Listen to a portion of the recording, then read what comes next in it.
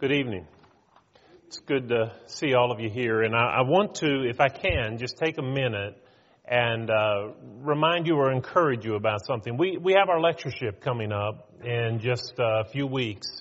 And I really hope, and I know that you have in the past and you have for years and years, rallied behind this, but I want us to use that as an opportunity. The theme this year is on service and how to be better servants, and we pull out examples of people who served, and so it has a very practical aspect to it. And also use it as an opportunity to introduce your friends. Maybe there are some people that can come through the day that typically can't come when they're invited to evening services.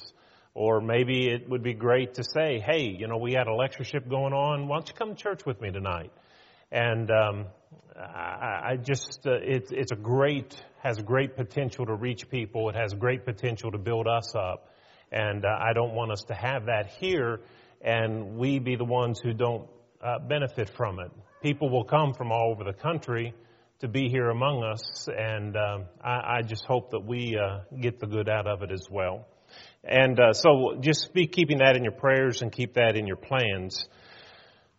We want to continue our lesson, our series this evening on reality from TV. What we've been doing is not talking about television, but we've just been taking the title of a television program and looking at some reality from the Bible that television or that show gives us a jumping off place from. We've talked about Adam's family, Adam, Eve, Cain, Abel. We talked about the three stooges, which were Job's three friends who gave some very poor advice.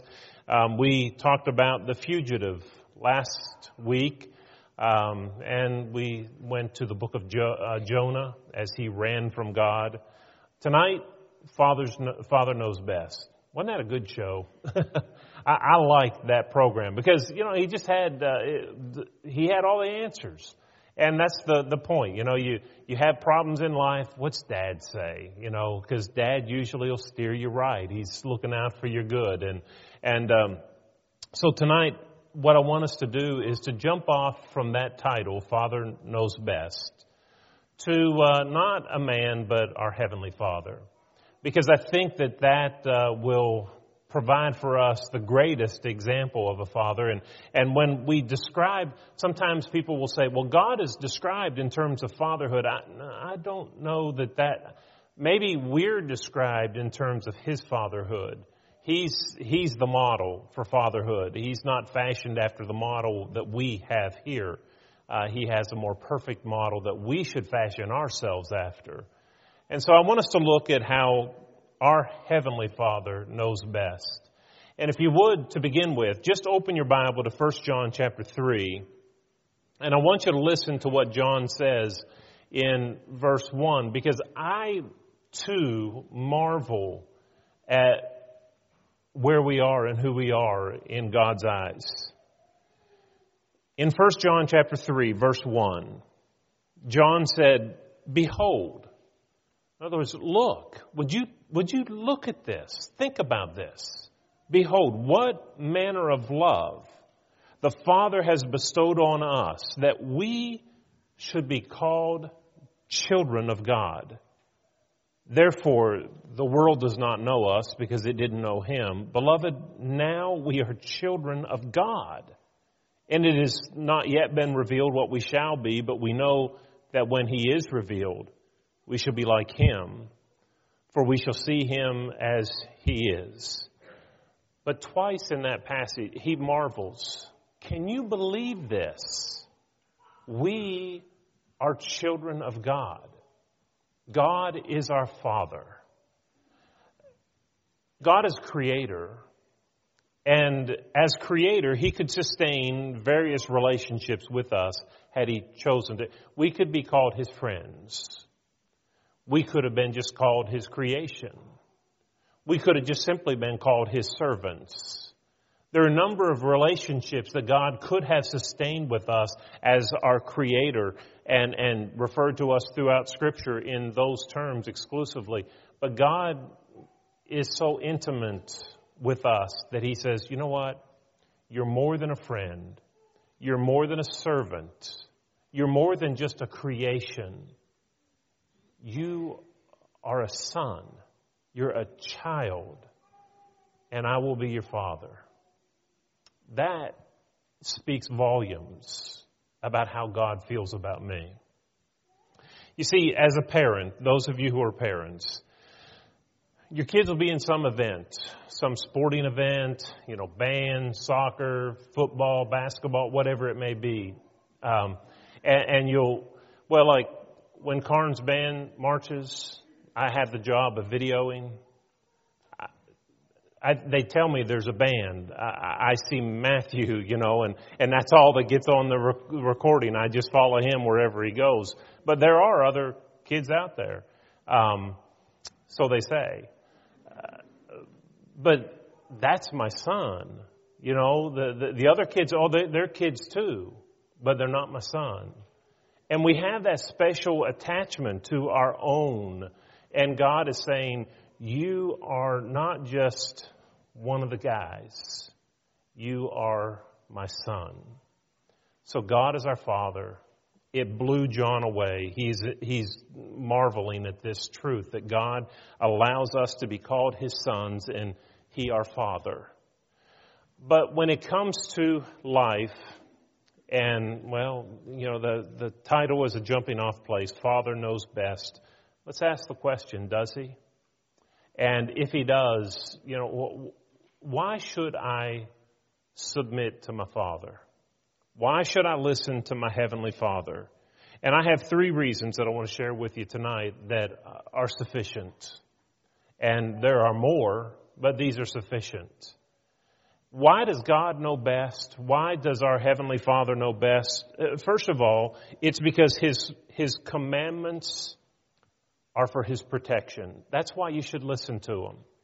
Sometimes as children, we don't listen to our parents. We don't listen to our dads, our fathers, because we want to do our own thing. Or we even doubt their judgment and their wisdom in some things. And so we go a different direction. But what God is calling us to do is to follow Him. And the reason is because He does know best. Well, why? Why should I submit to Him?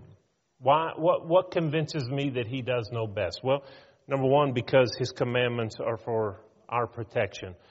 If you have your Bible, 1 John chapter 5 and verse 3, if you just flip over a page, probably. For this is the love of God, that we keep His commandments, and His commandments are not burdensome. Some translations say grievous.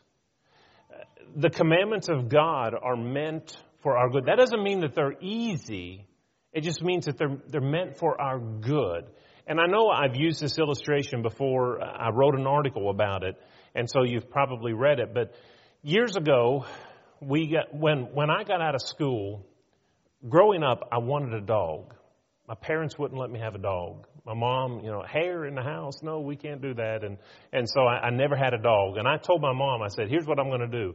I'm going to graduate from college, I'm going to get married, and I'm going to get a dog. And I did. And so I brought this dog home, and man, we loved this dog. And we had this perfect backyard. It was fenced in. It had trees in it. It could run. There's plenty of room for it to run. There were squirrels there for it to chase to its content. And everything was perfect. One day, the dog got outside the fence. And she ran out in the street. She got run over by a UPS truck. We have a few drivers here. But I never have liked those guys since then. But no, I'm kidding. But the UPS truck ran over the dog. When I look back and reflect on that, that dog had everything she wanted in that fenced-in backyard.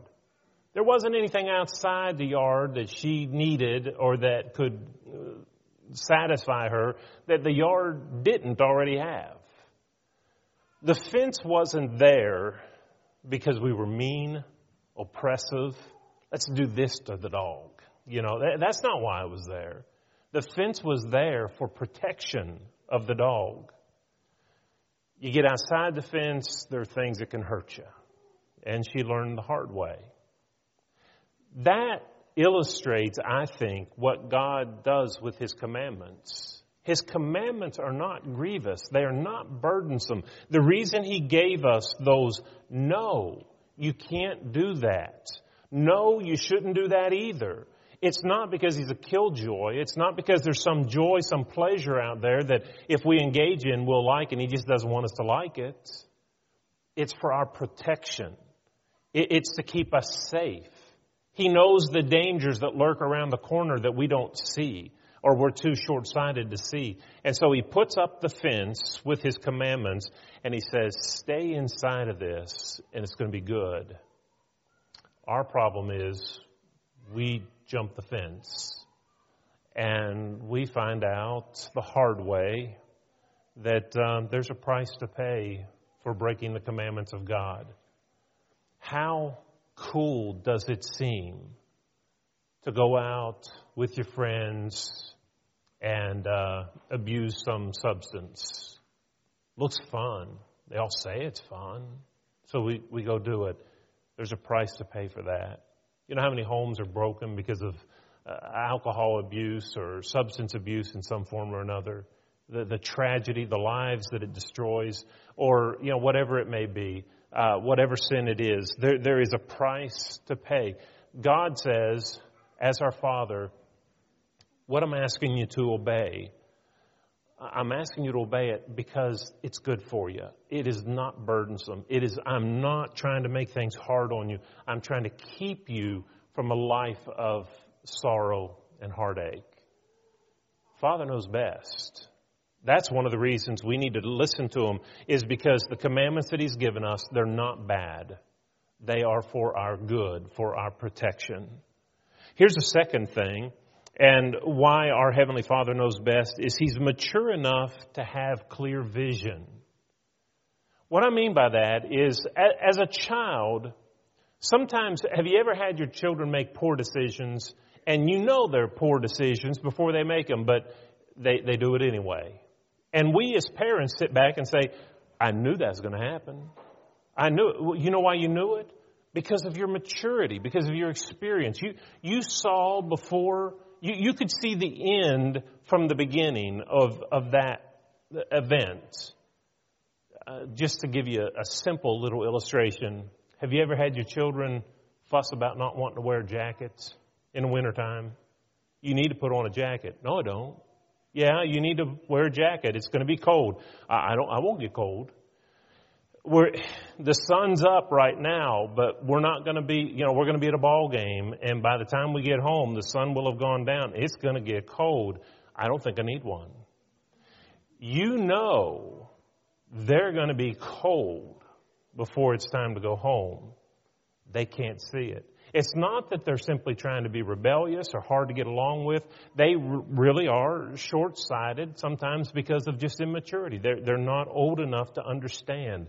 They don't have enough experience in life to understand that certain consequences follow certain behaviors. As an adult, we see that. And that's from just a little simple illustration to a host of other things that are much more consequential. The longer we live, the more wisdom we have, the more we see this is not going to end well. When others, because of their immaturity, they don't see the end. That's why you should trust your Father, your Heavenly Father, because He has the maturity to see the end from the beginning. He has the ability, the wisdom. In fact, if you have your Bible, open it again to Isaiah chapter 46 and listen to what the Lord says as God is described. Isaiah 46, look at verse 10. Well, back up to verse 9. Remember the former things of old, for I am God, and there is none other. I am God, and there is none like me, declaring the end from the beginning, and from ancient times things that are not yet done, saying, my counsel shall stand, and I will do all to my pleasure. God said, there is no one like me. I'm God. I see the end from the very beginning. You know why God's advice is always good and you should follow it? Because He does just that. He can see the end from the beginning. And so you ought to listen to Him. If I know today, if I go across Dystone Gap when it's icy, this is what's going to happen. I can save myself a whole lot of trouble and those who will listen to me. When you can see the end from the beginning, you can make good judgments.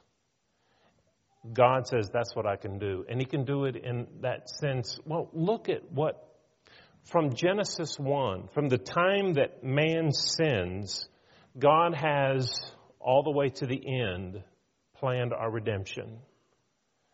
From the very beginning, He begins to put people in place and set things in motion. And through His providence, people are born and they have children and those children have children. And there's this lineage that finally comes down to Jesus. And in the fullness of time, He comes into this earth. He's introduced. He dies on the cross.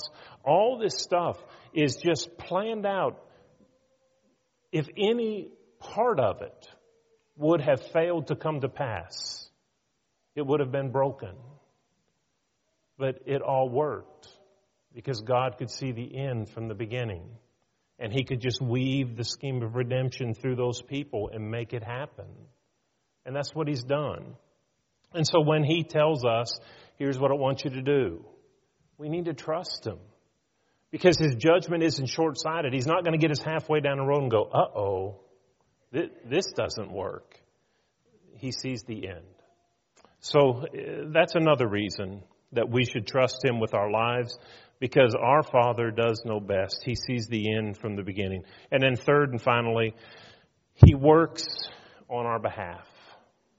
As a boy, I remember, I don't even know where we were, but I remember my dad and me, we were riding in the car somewhere, and it was through a poverty-stricken area. The houses were just falling down. The windows were broken out. And people were sitting on their front porches. It was a tragic looking situation. And I remember having this conversation with my dad and feeling so sorry for these people that were living in the accommodations that they had. And what struck me at the time is, man, it's bad enough to have this kind of existence here. But what if these people never hear the gospel? What if they're never saved? Not only would they have gone through a horror in this life, but what awaits them for the next life? They have no one working on their behalf. They're just slaves to their circumstances. That's not the case with the child of God. When God is my Father, I have a promise. In fact, if you open your Bible, look at it in Romans chapter 8 and verse 28. The Apostle Paul says, we know. This is something that we know. We're not banking on or guessing on. He says, we know that all things work together for good to those who love God and who are called according to His purpose. That, I don't know about you, but that helps me deal with things I don't like in life. When something rocks my world and shakes and rattles my cage, I go to this passage. This will work for good. I don't like what I'm going through. It hurts. It's painful. It makes me not be able to sleep at night. But God can bring good from it. And He says He will. God doesn't say that everything will happen to His children and those things that happen to them will be good. But He says, I'll work whatever happens to your good. And so I can live with that. I can deal with that. To know that everything in life, that God is behind the scenes and He sees and He says, I can fix that. I can work with that. I can make something good come from that. And that's what He promises. I don't know how He does that. God in His providence, works in our lives. I don't have any question that He does. He is able to manipulate events, to change the course of things. Things are different when I pray than when I don't pray. I truly believe that. That's what the Bible teaches. Else, why do we pray? God is able to interact in the affairs of men. And He says, I will on your behalf, if you're my child, and if you'll let me be your father. When given the choice of just going through life and letting circumstances happen to me with no meaning, or allowing circumstances to happen to me, maybe the same circumstances, but having the promise that there's a God behind those circumstances and says, I got this. I can fix this. I can make this good. I choose the latter. And that's what God can do for us. Father knows best. He's created us. He's created all there is. He knows us better than we know ourselves. Sometimes we're self-deceived. God can see through that as well. And so as we come to the choices that we have in life, whose voice will we follow? Who will we listen to? God says this. Man says this. Maybe I say this. We need to realize Father knows best. And for these reasons that I've given you tonight, and for many more, I want to encourage you as you live out this week to take comfort in the fact that you serve a God who loves you. He doesn't want you as His servant, as His slave, as His friend, as His creation. He wants you as a son and a daughter. What manner of love is that? That we should be called the children of God. And because He's our Father and loves us, He is going to seek out our good. He's going to protect us. He's going to give us commandments that are good for us. He's going to set us on a course that He sees the end of before we're ever there and before we can even comprehend the end. And it's all good. He's working for our good. So I would encourage you tonight, if He's not yet your Father, make Him so. You can become a child of God through obedience to the gospel. If you haven't been baptized into Christ upon your faith and repentance of your sins, why don't you make that decision tonight? And if you are His child and you need the prayers of the church, you need encouragement, you need greater faith that He'll take care of you, then we'll pray with you to that end if you'll come as we stand together and sing.